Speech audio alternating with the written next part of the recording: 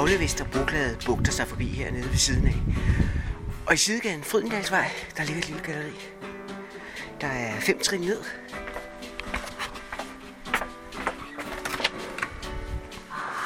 Hej så.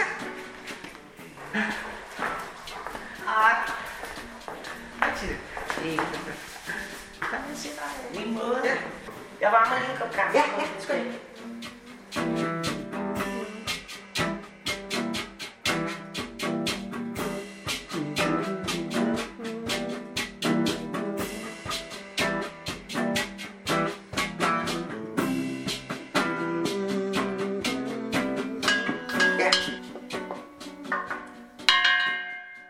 Hvad er det, du er i gang med der, Tine? Jamen, det er en bronzeskulptur, som jeg har lavet sammen med Jens Flemming Sørensen for mange år siden nede i Italien, som nu er kommet herind, efter den har været lidt omkring, og så er jeg ved at restaurere den, som vi kalder det. Og det betyder jo, at den bare skal lidt lade vokse, så den bliver pæn igen. Bronze vil jo naturligt patinere sig med tid, ligesom man ser udendørs på kobbertage. Udendørs skulpturer. Så bliver det de her grønne. Ja, lige præcis. Og når du ser skulpturer, der har stået ude i byen i mange år, der kan du jo se, hvor hun har tisset på den, for eksempel. Det får sådan en helt specielt, super flot tyrkispatinering. Og det er jo også noget, som vi faktisk har efterlignet på støberiet, hvor at de mandlige arbejdere, som jeg har arbejdet sammen med, de går pisser i en spand. Og så har vi simpelthen patineret op med tis. Fordi i gamle dage havde man jo ikke alle de der smarte ting, som vi bruger i dag til at patinere en bronzeskulptur med. I dag der kan du få kobbernitrat, jernnitrat osv., som er en syre, du patinerer med. Men i gamle dage, der brugte man jo de der naturlige ting, ikke? Så det ville være sur mælk og urin og forskellige ting, ikke?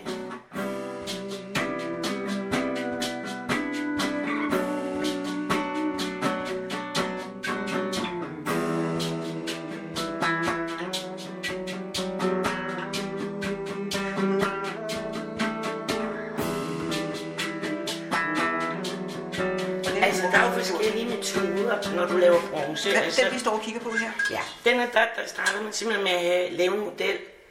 Og den model, som du ser, det er en kugle, der ligesom er åben med nogle objekter, der ligger indeni.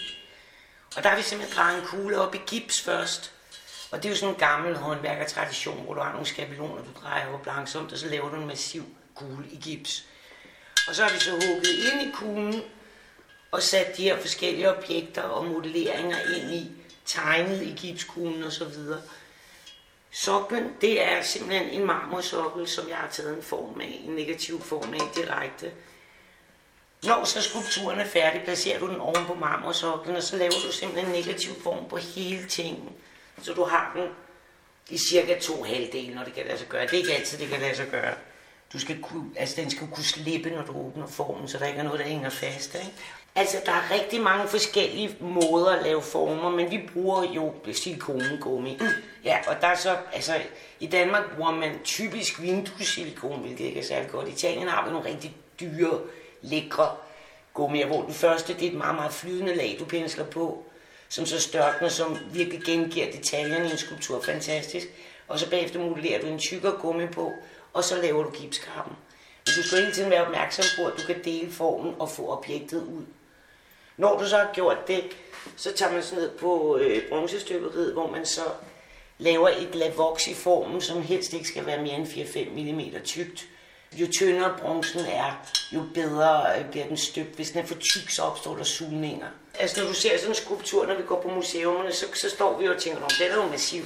Men det er de ikke. De er hule, og de er typisk maks 1,5 cm tykke. Det er tæskedyrt materiale, og det vejer enormt meget. Altså bare sådan en som den, der står her, altså den vejer jo 40 kilo, ikke? Jo, og den er og hvis den var massiv, lige præcis, den er 1,20 meter, ikke? Det er et meget, meget tungt materiale. Ja. Men du kan slet ikke støbe massivt, når du er oppe i de her størrelser, fordi du kan ikke få fyldt formen op. Det vil simpelthen suge og blive noget lort. Du kan lave dem massivt, hvis du laver små skulpturer. Men så skal du helt ned i sådan nogle bitte små, som jeg også har stående af, jeg kan vise. Så kan du godt støbe massivt. Sådan en som den her, den skal være hul.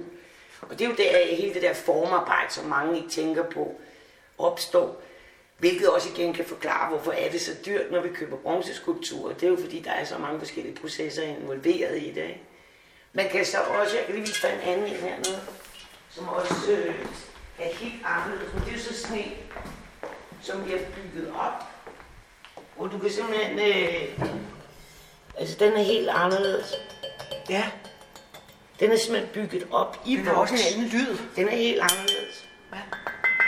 Og så Men den er bygget op i voks, og så støber du den unika.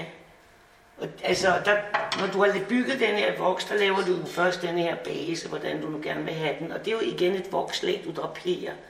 Og du kan jo se her i bunden, hvor tynd den egentlig er, ikke? Og den er hul hele vejen igen. At den har form som en lysestage. Det er, ja, altså det er jo sådan en slags blomst, ikke? Så man kan bruge, jeg bruger den som lysdage. Men det er jeg egentlig lavet som et forsøg, fordi jeg tror også, vi snakkede om det tidligere.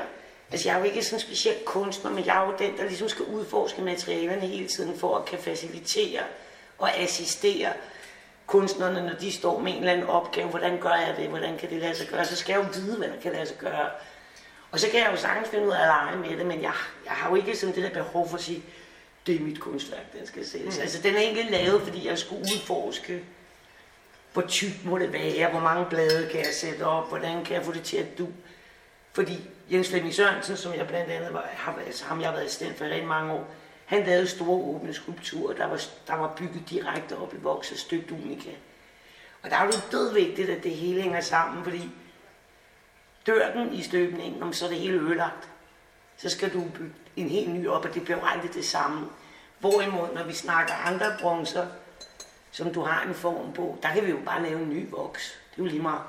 Men sådan nogle unika ting her, der er det jo bare en meget spildt arbejde, for den har også stået inde i ovnen i en uge og smeltet ud og så videre, ikke? Så der er jo mange timers spild, både af energi og timer og arbejdstimer, ikke? Så det er jo sådan nogle ting, jeg har altså virkelig dyrket og finde ud af, hvordan gør man det. Altså, hvordan sådan en som hende, der sidder derovre, det er jo en helt anden, en venezuelansk billede, jeg har også arbejdet sammen med nede i Italien. En kvinde, der sidder på en gynge. Ja, en meget, meget fin, sådan lidt naivistisk. Men du kan jo se bronzen, hvor ren den er her, og hvor fint bearbejdet det er. Ja, den er helt skinnende. Og så har hun jo så valgt, at det skulle være et objekt, hvor det er en gynge, og vi må gynge med hende, vi må røre ved skulpturen. Det er ikke det der, som man ofte ser, du ved, nok se, men ikke røre. Altså de fleste skulptører kan jo godt lide, at man kan røre ved tingene, og det dur, og håndfedt gør sådan set en bronzeskulptur smukkere. Altså så jo mere man rører ved det, jo bedre. Men det er jo en helt anden teknik. Hun har jo først modelleret hende her i lær. Og nu får vi nogle gæster ind i galleriet, så jeg må lige ud og sige hej til dem. Det er fint. Hej og velkommen. Ja, jeg ringede omkring Christian. Ja, der er jo ikke lige fremme, så nu skal vi lige... Ja, det er godt udset. Jeg ved, hvor det er, hvad det er for noget. Ja, det var det med Venedig, og sådan noget meget.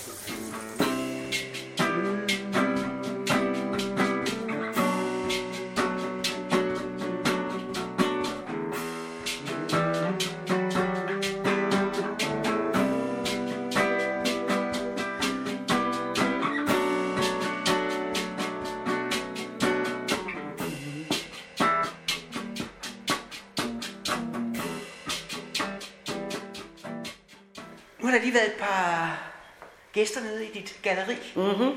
Men i lørdags, der var jo stuene fuld hernede. Ja, det var dejligt. Der havde du åbning af en ny udstilling. Og jeg var forbi, og lad os lige høre lidt derfra. Hold da op. Det er jo overvældende at komme ind til alle de her... Hej Tina. Velkommen til. Tak, og du har galleriåbning i dag. Ja. Udstilling, kan I selv? Larsen. Ja. Nogen kalder hende som Sara Larsen. Hun har sin første solo ever her hos os i dag. Så det er sgu spændende. Men det er jo nogle meget særprægede billeder, fordi altså dels så Benassa er jo interessant, ikke? Fordi hun har så mange forskellige nationaliteter i sig. Ja. Nogle kalder hende dansk, nogle kalder hende perser, ikke? Og Jo. er de kommet hjem fra Emiraterne? Ja, og Katar har været også. Men altså, det er jo lidt min følelse, at hun er nået til et punkt, hvor, altså som titlen jo også er på udstillingen, det drejer sig lidt om kulturel eller heritage, hendes arv, som hun ligesom prøver at sætte sammen. Nu er vi trådt ind i det lille værelse, der ligger ved siden af, hvor der også er galleri, fordi der er lidt mere stille herinde. Ja, og der er så også nogle af hendes billeder heroppe, men det er sådan rummet, hvor man lige kan få lidt mere ro. Benars har tit sagt til mig, at hun følte egentlig ikke, der var tråd i det, hun lavede. Og jeg har hele tiden sagt, at jeg kan sagtens se en tråd i det, du laver. Så da hun kom med billederne her den anden dag, og vi skulle sætte det sammen, så var det jo mig meget magtpåliggende. Den måde, jeg hænger det op, at hun så kom og pludselig så den sammenhæng. Fordi at hun er jo sammensat af så mange, som du selv siger, nationaliteter og historier og lande, hun har været i. Så det er jo også vigtigt for hende, ligesom at mærke, at der er faktisk en tråd i det, hun laver. Det er ikke små brudstykker, det hænger sammen. Fordi det er jo det, der ligesom er hende nu. Det er jo alt det. Men jeg kan jo godt forstå, at hun siger det, fordi på den ene side, så er der de her magiske billeder, som er fra en anden verden, ikke? Hvor man tager sådan en drømmeflugt ned i et univers, som er meget magisk. Og samtidig så er der de her billeder, hvor det er dansk porcelæn, der er sammen med, nogle gange er det H.C. Andersen, nogle gange er det fugle, andre gange er det sådan nogle flyvende ting, der befinder sig. Der er jo en stor spændvidde mellem det der meget abstrakte og så det drømmerige. Jo, og så det men konkrete. det er jo stadigvæk den måde, hun præsenterer det kongelige danske porcelæn på. Det er jo stadigvæk i en eventyrlig verden. Det er jo ikke realistisk på den måde. Altså, det er jo ikke bare et objekt eller en still life. Det er jo stadigvæk, at hun skaber et helt specifikt rum. Og så leger hun jo med de der historier, netop det meget danske, men har jo alligevel sig selv. Og hele den lærdom, hun har for de persiske malerteknikker, hvor vi jo så kan diskutere, hvor kommer Royal Copenhagen-mønstret fra. Er det arabisk, eller er det asiatisk? Det ved vi faktisk ikke. Det er i hvert fald ikke dansk. Men for os er det jo det mest danske. Så hun leger jo med alle de der levels, og stadigvæk putter det ind i sådan en magisk, realistisk verden, som jo er den verden, hun er i. Der ligger jo også et persisk tæppe her i hjørnet med et værk, som hun har skabt decideret her til udstillingen. Ja, og igen... Hvad er det for et slags værk? Men hun har jo lavet et oliventræ, et dødt oliventræ, som ligesom skal illustrere hendes selv, og alle de ting, der er i hende. Og sjovt nok, så har hun jo gjort rødderne til Royal Copenhagen, og det kan vi jo så sådan, hvad er det? Er det fordi hendes rødder pludselig er blevet danske, eller er det igen den arabiske ornamenteringsteknik, som hun jo sådan set, eller persiske, som hun er blevet undervist i som barn jo, og ung. Så der er jo, det kan vi jo lige selv tolke på, hvad... Og så var hun i tvivl om det med tæppet, fordi hun har jo været i en virkelighed, hun er gift med en dansk mand, som er ingeniør, de har 2 børn, og de har jo bevæget sig i en verden, hvor hun har været nervøs for at vise for meget persisk, for meget iransk, hvor jeg var sådan, nej, fordi det er jo det, du kommer fra. Tæppe, det er fint. Det skaber rummet, så vi forstår hende, fordi hun er jo ikke en, der står og maler i burka, som nogen måske vil tænke, når hun kommer og præsenterer sig selv og siger, at hun er født i Iran og hedder Benars. Hun er en moderne arabisk kvinde, som er blevet sendt ud i verden af sine forældre og ung for at få en uddannelse i USA. Ikke? Og det er jo der, hvor vi har en tendens til i Danmark, og især lige nu, at vi låser fuldstændig ned på det der, vi hører om Iran, hun maler i burka. Det kan man ikke. Det er jo så mange flere nuancer, og det er jo det, jeg synes virkelig, hun formår at få det sat sammen og ture, og stå ved det og sætte det sammen. Selv tak, det var hyggeligt. Vi ses! Ja. Nej. Jeg tænker jo lidt Magritte med sådan et svævende træ der. Og... Jamen altså, Magritte må man jo i virkeligheden også sige var en magisk realist på sin egen måde. Altså, måske lidt mere naivist også. Ja. Selv tak, det er super hyggeligt. Så er der et hvidmalet rudnet, og så er der grenene, altså malet blå. Det kunne jo være som om, at det nærmest var himlen, det havde fat i. Jamen det er det, men så er der jo også alle mulige små igen ornamenteringsting. Og så det, jeg blev mærket i går, hvor hun gik og hængte op alle nøglerne. Fordi jeg vidste ikke helt, hvad det betød. Jeg ved jo, at palæstinenserne bruger nøgler enormt meget, fordi de mister jo deres hjem en god gang. Og render jo stadigvæk rundt med deres nøgler i håb om, de kan komme hjem. Det vidste hun ikke. Hun kendte ikke, at palæstinenserne bruger nøgler på den måde, men for hende er nøglen jo også symbolet på hjem. Men hvad er hjem, når man har været væk så længe fra hjem? Er det så blevet her, eller der, eller hvor? Og det er ligesom det, hun prøver at vise, at hele hendes hjem nu, det er jo en totalt sammensat ting. af alle de ting, hun har lært hjemmefra. Der hænger også Bibelen på træet. Og det kunne godt ligne en koran, den der svæver nede under i en snor. Det er det så ikke. Det er en iransk digter. Fordi at lyrik i det gamle... Det er ikke Rumi, det er en anden en, som jeg faktisk ikke kendte, med nogle meget fine illustrationer af. Men lyrik er jo enormt vigtig for perserne. Og den er jo helt i bunden, så det må virkelig være det, hun er vokset op af på en eller anden måde. Fordi hun er jo ikke en, der laver skulpturer, men hun har jo lavet nogle små figurer selv, der hænger på træet, som netop er den lille rødkåben, en kop med en guldfisk i. Og hun har jo altid fuglene, som jo symboliserer immigrationen, det er, at man flytter sig, man flyver til et andet sted, flyver tilbage igen, nye steder. Og den bruger hun jo. Ja, de går igen i alle billederne. Ja. Altså og den er jo også med i træet, ikke? Ja. Jamen igen, som jeg sagde før, at nogle gange, det er jo der, hvor måske der, man kuraterer og skal præsentere, at man kan hjælpe kunstneren til i virkeligheden at nå en helt anden forståelse af sig selv, egentlig som kunstner, ikke? Fordi jeg har flere andre kunstnere, der har sagt det der med, men jeg synes ikke, der er nogen sammenhæng mellem mine ting, hvor jeg kan netop godt se sammenhængen, fordi der er jo ikke nogen af os, der bare sådan, vi er jo mega sammensatte. Altså alle sammen. Der er jo the dark side og the bright side. Og men du er jo også en speciel gallerist, ikke? Fordi du er selv kunstner. Jeg er jo sådan set ikke det sted kunstner, men jeg kan lave kunst. Altså, men jeg betragter ikke mig selv som kunstner, men jeg har jo faciliteret og lavet skulpturer for kunstnere i 26 år i Italien. Og lavet mine egne skulpturer også, men det har ikke været ud fra et eller andet brændende ønske om, at jeg skulle realisere det her. Det har mere været tekniske årsager. Jeg blev nødt til at prøve at lave det her for at blive bedre. Fordi at en kunstner kan jo godt have en idé, men ikke nødvendigvis vide, hvordan de praktisk realiserer den. Men det er så mit job at realisere det.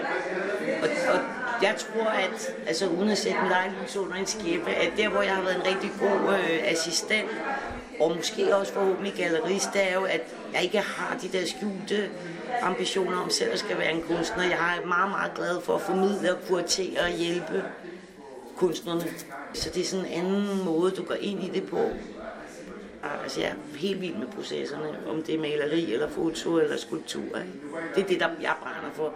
Jeg er ikke sådan, at jeg vågner op og føler, at jeg har et eller andet inde i mit hoved, der skal ud til verden. Sådan har jeg det slet ikke. Jeg er meget glad for at være den usynlige, som jeg har været i mange år som assistent i Italien. Der er jo ikke nogen, der vidste, hvem der var bag skulpturerne. Det var skulptøren, billedhuggerne, ikke?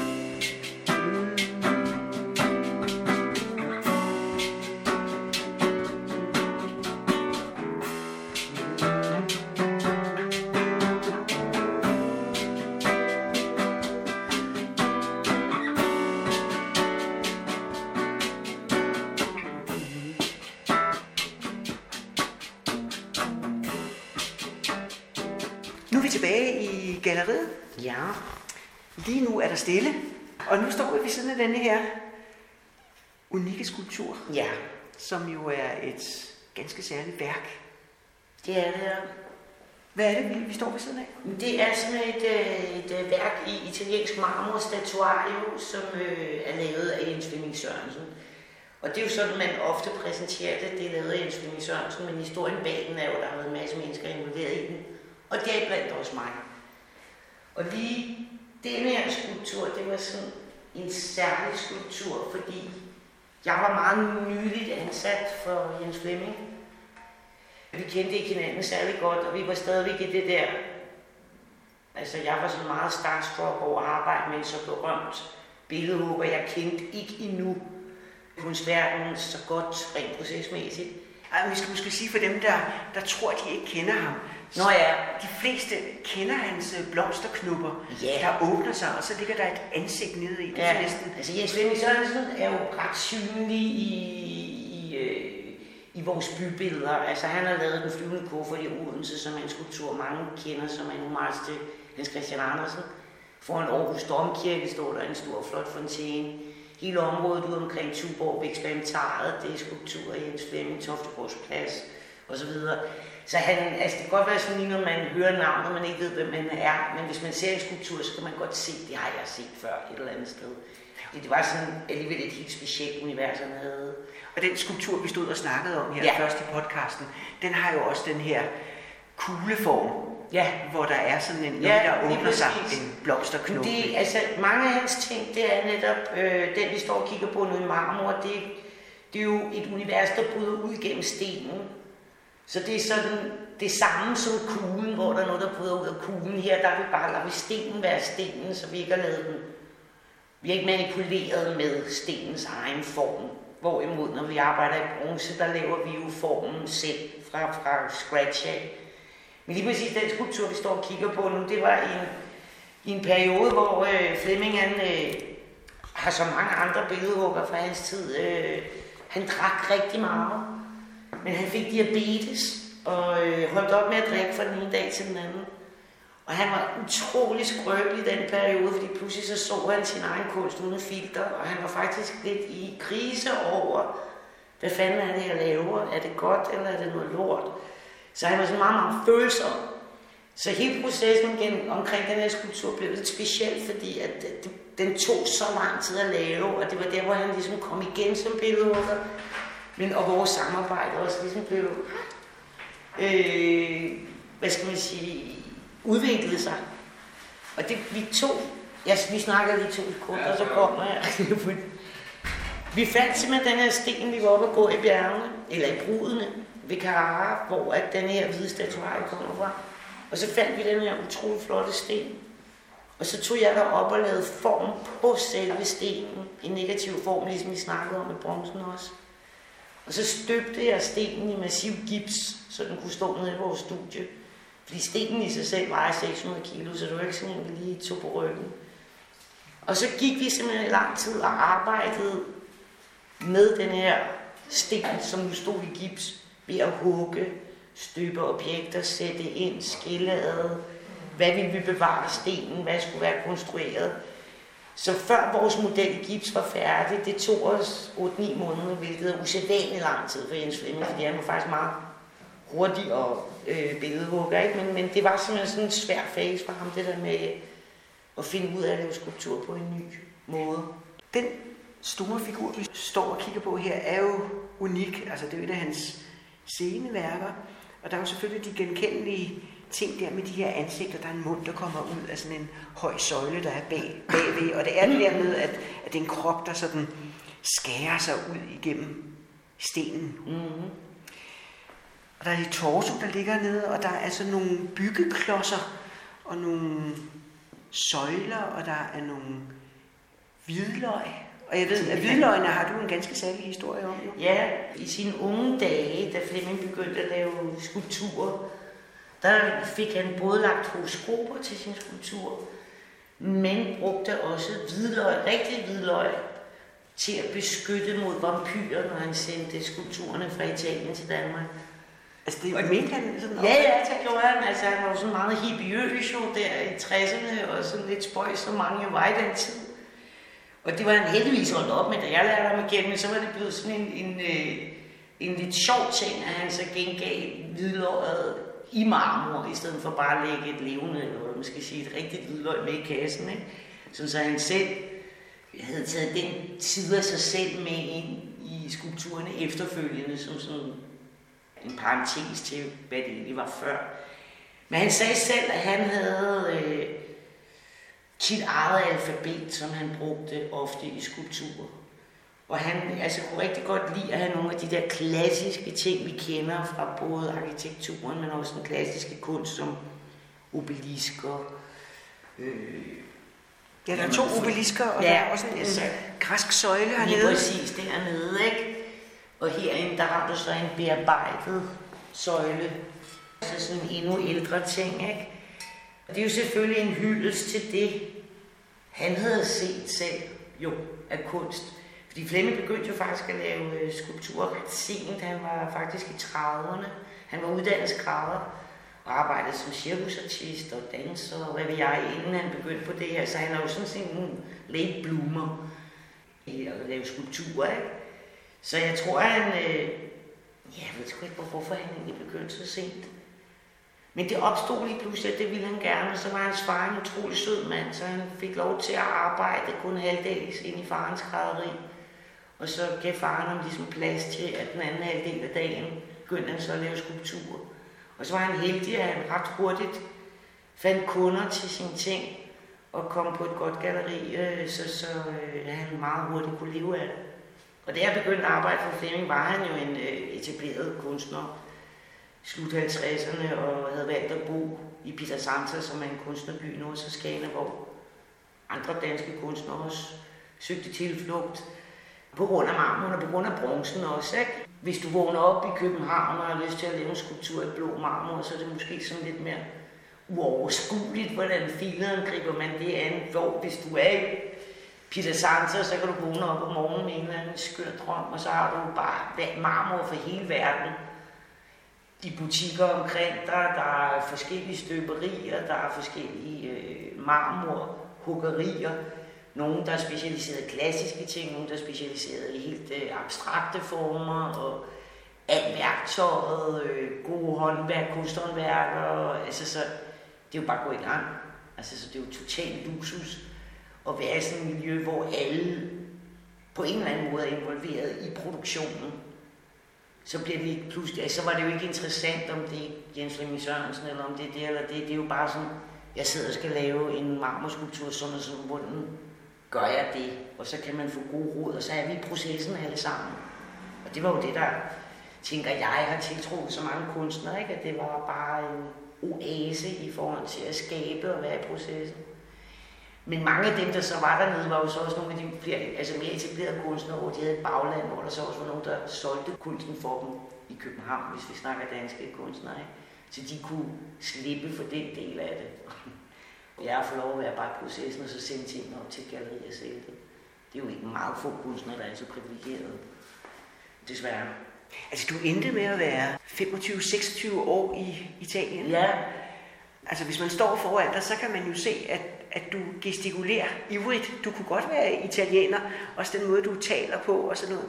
Er det noget af dit væsen, der simpelthen ramte det italienske? Det tror jeg, altså, jeg har altid følt mig forkert på en eller anden måde i Danmark. Jeg har altid følt, at jeg var for larmende og for gestikulerende og for begejstret og blev for nemt forelsket. Og da jeg kom derned, så var det sådan bare, hold op, det er jo fuldstændig normalt at være sådan, det er okay.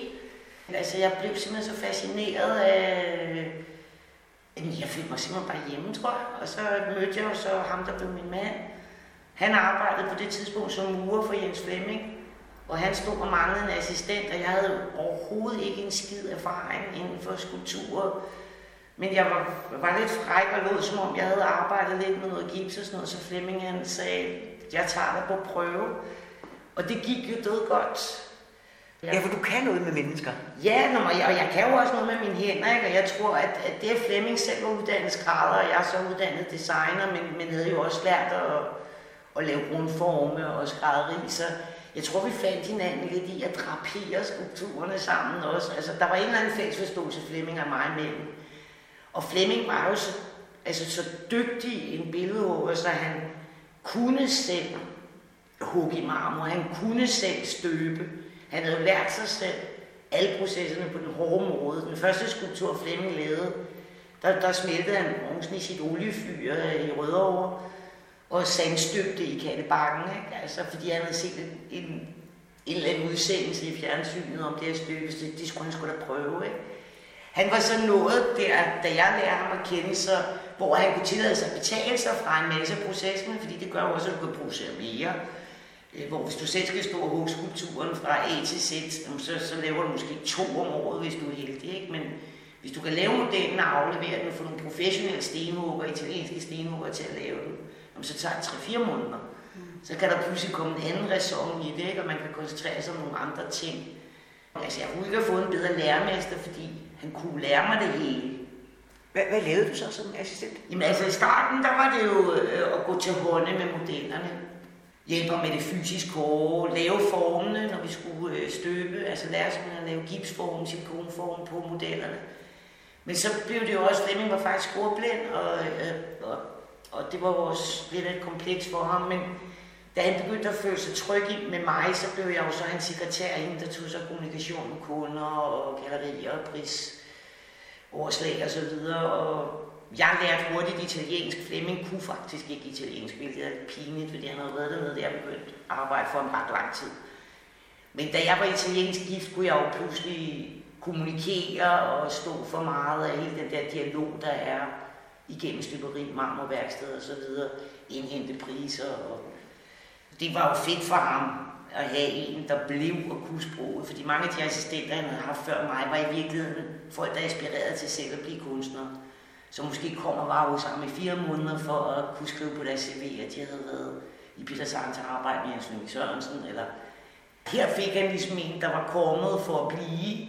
Jeg fik barn i Italien, jeg var italiensk gift, og jeg havde ingen ambitioner om selv at skulle være kunstner, så på den måde tror jeg bare, det gik op i en højere enhed. Han havde en adoptivsøn, som man ikke så, da jeg lærte ham at kende. Min far døde meget ung.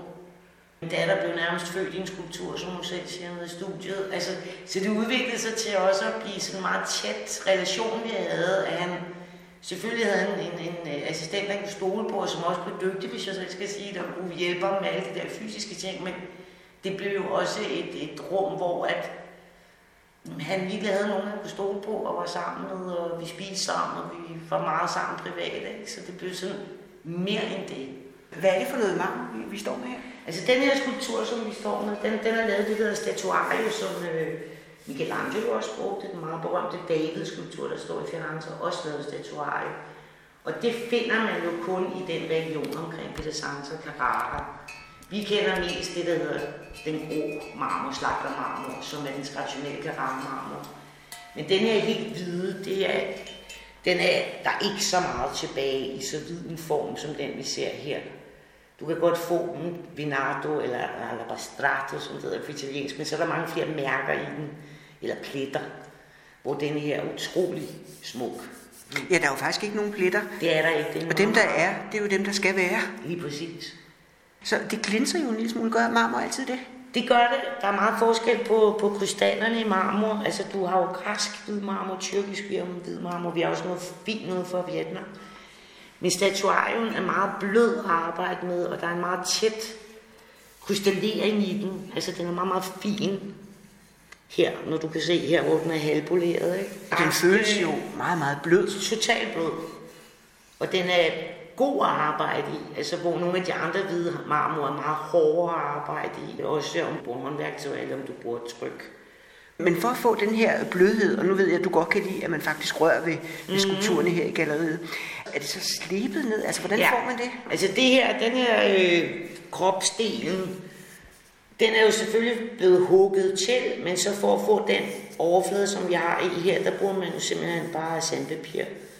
Og du kan jo polere marmoren op, så den bliver sådan helt glinsende og nærmest ligner glasfiber. Og det er der jo så nogle billeder, der synes er skønne, men Flemming han kunne bedst lide, at det var semipoleret, sådan så den har den der matte overflade, så du faktisk kan se, det er en sten. Han lægger jo også, hvad skal man sige, det halvt tilhugget og det fint tilhugget op. Ja, man bruger jo, der er meget af det, som er fuldstændig uberørt, hvor det er stenen selv. Ja. Altså her på bagsiden, der kan man se, hvor de har skåret, da de har skulle frigive stenen fra budet jo. Altså der er lige ikke på denne her, men ofte kan du se, hvor de har lagt dynamitstængerne ind i, for at springe dem ud. Det brugte han også at lade siddende på nogle af sine skulpturer. Og så ellers lege med at konstruere ind i. Det er jo svært at se sådan en skulptur, uden at komme til at tænke på Rodin, der jo også har de her kroppe, der slynger sig ud af stenen, ikke? Eller kæmper sig fri, eller det gør Michelangelo det også. Ja, det gjorde han også, men de er jo meget mere fritstående. Altså hvor Rodin jo netop, de vokser ud af stenen, og det var Rodin jo nok en af de første billeder, der gjorde rigtig meget på den måde. Og det var jo selvfølgelig også et kæmpe idol for Flemming Rodin. Han synes jo, han var yber. Ja, for det ligner det samme marmor. Ja. Men altså, det viser sig, at Rodin har jo også fået hugget nogle af sine ting i Peter Sands, og han har jo selvfølgelig også brugt statuarie, fordi det var det fineste hvide marmor. Altså nu bliver de bare nødt til at bruge det andre steder fra, fordi der er ikke særlig meget hvide marmor tilbage i Italien, desværre. Det er færdigt. Det er jo en meget stor skulptur, den her. Den må også være meget, meget tung. Ja, altså den vejer som sagt de der 500-600 kilo. Altså, så det er ikke sådan en, man lige smider rundt med, og den bor jo i galleriet nu. Der er nogle kunstnere, der har haft udstillinger hernede og sagt, kan du lige flytte den? Nej, det kan jeg ikke, fordi mit galleri er simpelthen så lavloftet, så jeg kan ikke få en kran herned. Er det en gaffeltrup, du har til at flytte den? Nej, Altså vi måtte filse den ned, vi byggede en rampe ned ad trapperne, og så havde vi sådan nogle spændtarpe på med stålvejer, så vi kunne wire den ned helt langsomt. Og så for at få den op her på sokken, som den står på, så vikler man, som vi siger. Vi var 2 mennesker, så skubber vi lidt her og putter lidt ind under her, så vipper vi den tilbage og putter under det andet hjørne langsomt, så fik vi den op i en højde, hvor vi havde sat træstykker ind under, så vi kunne få skubbet sokken ind under, og så langsomt fjerne alt det, vi havde viklet den op på. Fordi selvfølgelig, hvis du kunne få en kran ind, så er det jo nemt, så løftede hun bare op med en kran, men de kan simpelthen ikke, jeg har for lavloftet, så vi må virkelig tænke os godt og grundigt om, for hvordan fanden jeg kunne få den op på den her sokkel, så den forlader jo ikke galleriet, før den enten skal hjem til mig og stå, eller kommer på museum, eller finder en ejer, der forstår at værdsætte værket. Det virker som om, at det nærmest er hjertet i galleriet. Altså det er det jo for mig, altså fordi det er jo Flemming, der ligesom har ført mig ind i kunstverdenen, ikke? Altså det er jo gennem ham, at alle de der barnedrømme, jeg har haft om kunstner og kunst, pludselig blev realiseret. Og vi startede galleriet sammen. Han døde og testamenterede sine kunstrettigheder til mig. Deriblandt arvede jeg den her skulptur. Hvad hedder den? Jamen den hedder sådan set ikke noget. Altså den hedder Fragmenter af en kvindekrop. Men han havde svært ved titler på skulptur. Folk forventer jo ofte en titel, men det havde han det ret svært med. Nogle havde titler, og mange havde ikke. På et tidspunkt, der begyndte han at kalde dem for Louise, Leila og alt sådan noget, bare fordi han de spurgte, og jeg var bare sådan noget ældre skatteudhed, ikke? Og Flemming, han var også meget dårlig til det der med egentlig at forklare sin skulptur. Der var mange, der gerne ville, hvad tænkte du, og hvad var ideen? Ja, det ved jeg sgu ikke, altså. Fordi som han sagde, havde jeg været en ordets mand, så var jeg blevet forfatter. Jeg er ikke en ordets mand. Det her, det er min måde at udtrykke mig på, ikke?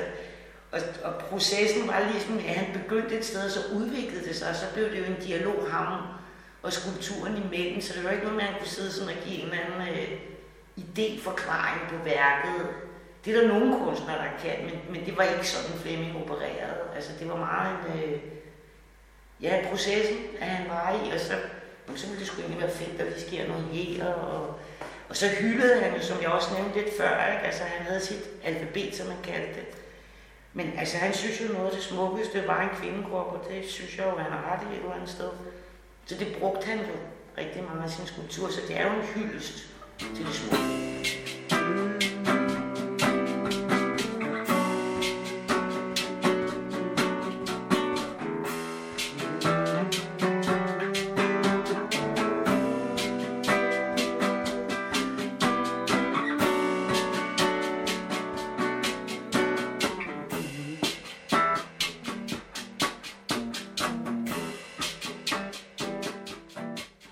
Hvad betyder kunst for dig? Det betyder vel alt. Fordi kunst er jo ikke bare, hvad skal man sige, det vi hænger op eller stiller op. Altså det bliver jo lidt en livsstil. Hvordan vi klæder os, hvordan vi taler, hvordan vi omgås hinanden, hvordan vi spiser, hvordan vi vælger at leve vores liv. Kunst er faktisk pisse alvorligt jo. Fordi når du vælger ligesom at ødelægge en sten, hvorfor gør du det? Hvad er det, du vil med det? Eller du vælger at male på et hvidt lærred. Hvorfor vil du det? Du skal jo hele tiden være oppe på tagerne, synes jeg. Altså virkelig tænke dig om med, hvad du gør. Så der ikke bliver alt det der larm. Det at være i kunsten, altså det giver en enorm ydmyghed over for livet og historien. Også over for de ting, vi møder, ikke? Altså du skal... Ja, det er sgu svært at sætte ord på, men... Ja, ydmyghed, nysgerrighed, skønhed, altså der er også kunst, der er grimt, det skal der også være. Altså vi skal jo både provokeres, men vi skal også bevare troen på, at det er værd at stå op om morgenen. Vi bliver også nødt til at have noget skønt i vores liv. Og det er det, jeg synes, der er så fascinerende med kunsten, at hvis du virkelig tager det seriøst, så skal du bruge det i alt, du gør, og ikke alt det larm. Her før, mens du var, hvor der kom nogle kunder ned, hvor vi lige snakkede også kort om det der med investeringskunst. Det er jo sådan en balance, jeg synes, der er vigtig som gallerist, at Det er ikke det, der må tage over. Jeg skal betale min husleje, men jeg må ikke gå og tænke på, at det her er en god, salgbar udstilling. Jeg skal hele tiden, at det her er noget, jeg gerne vil vise. At det her er noget, jeg tror, der kan gøre noget for nogen. Give dem en oplevelse. Det er det, der skal være mit ops hele tiden. Jeg må simpelthen ikke lade mig forstyrre af penge. Du har jo en ganske særlig evne til at lave de her store værker, som består af de mange forskellige kunstners værker. Ikke? Altså nu, hvor den flotte skulptur, den står midt i rummet, så er den jo omgivet af Vehages malerier. Og der står også en installation, kan man vel næsten kalde det, som hun har lavet nede for en skulptur. Ikke? Og tingene, de spiller sammen. Du har en skulptur af en fugl, der står ved siden af Vehages billeder, hvor der også er en masse fugle og flyvende objekter på. Ja, altså der er mange gallerister, der formentlig på en eller anden måde står for ophængningen. Men der er også mange, hvor kunstneren er en større del af det. Jeg har det absolut bedst med, at kunstneren overhovedet ikke er involveret i, hvordan udstillingen kommer til at se ud. Vi udvælger værkerne sammen. Det er jo ligesom mig, der skal lave et stort billede ud af deres mange billeder. Så jeg bliver nødt til ligesom ikke at være gift med de enkelte værker. Jeg bliver nødt til ligesom at kan se en væg som et stort billede, eller et rum som et stort billede, eller hele galleriet som et stort billede. Nogle kunstnere har meget kunst at udstille, så jeg kan fylde flere rum op. Andre har ikke så mange værker. Og der er det jo vigtigt, at jeg kan sætte det sammen også med de andre kunstnere, der er her. Fordi det giver også en eller anden dynamik i forhold til, at jeg synes, det åbner sluserne i forhold til, at man ikke føler sig så fremmedgjort over for kunsten. Det skal ikke være som at gå på museum og gå herned, så går man på museum. Hernede må det jo gerne være en oplevelse af, at man kan udsmykke sit hjem, og man kan godt blande ting. Man behøver ikke kun at have grå billeder, fordi det passer godt til sofaen. Altså man kan godt skabe miljøer. Så det må jo gerne trigge en eller anden følelse af, at man føler sig tryg i at gå og kigge, og ikke føler sig sådan, altså den der museumsfølelse, hvor du ikke relaterer til det på samme måde. Ikke? Altså det må godt give dig den der følelse af, wow, gud, jeg kan sgu da også godt blande min mormors gamle guldalder stik, eller hvad ved jeg, med nogle moderne ting. Så man ikke er så bange for kunst. Jeg synes, der er enormt meget berøringsangst over for kunst. Det er blevet så meget elitært i Danmark i de senere år, synes jeg. Det synes jeg er dødærgerligt. Fordi lige siden vi var hulemennesker, havde vi jo behov for at udsmykke vores vægge. Altså, så det er jo noget, alle mennesker har behov for.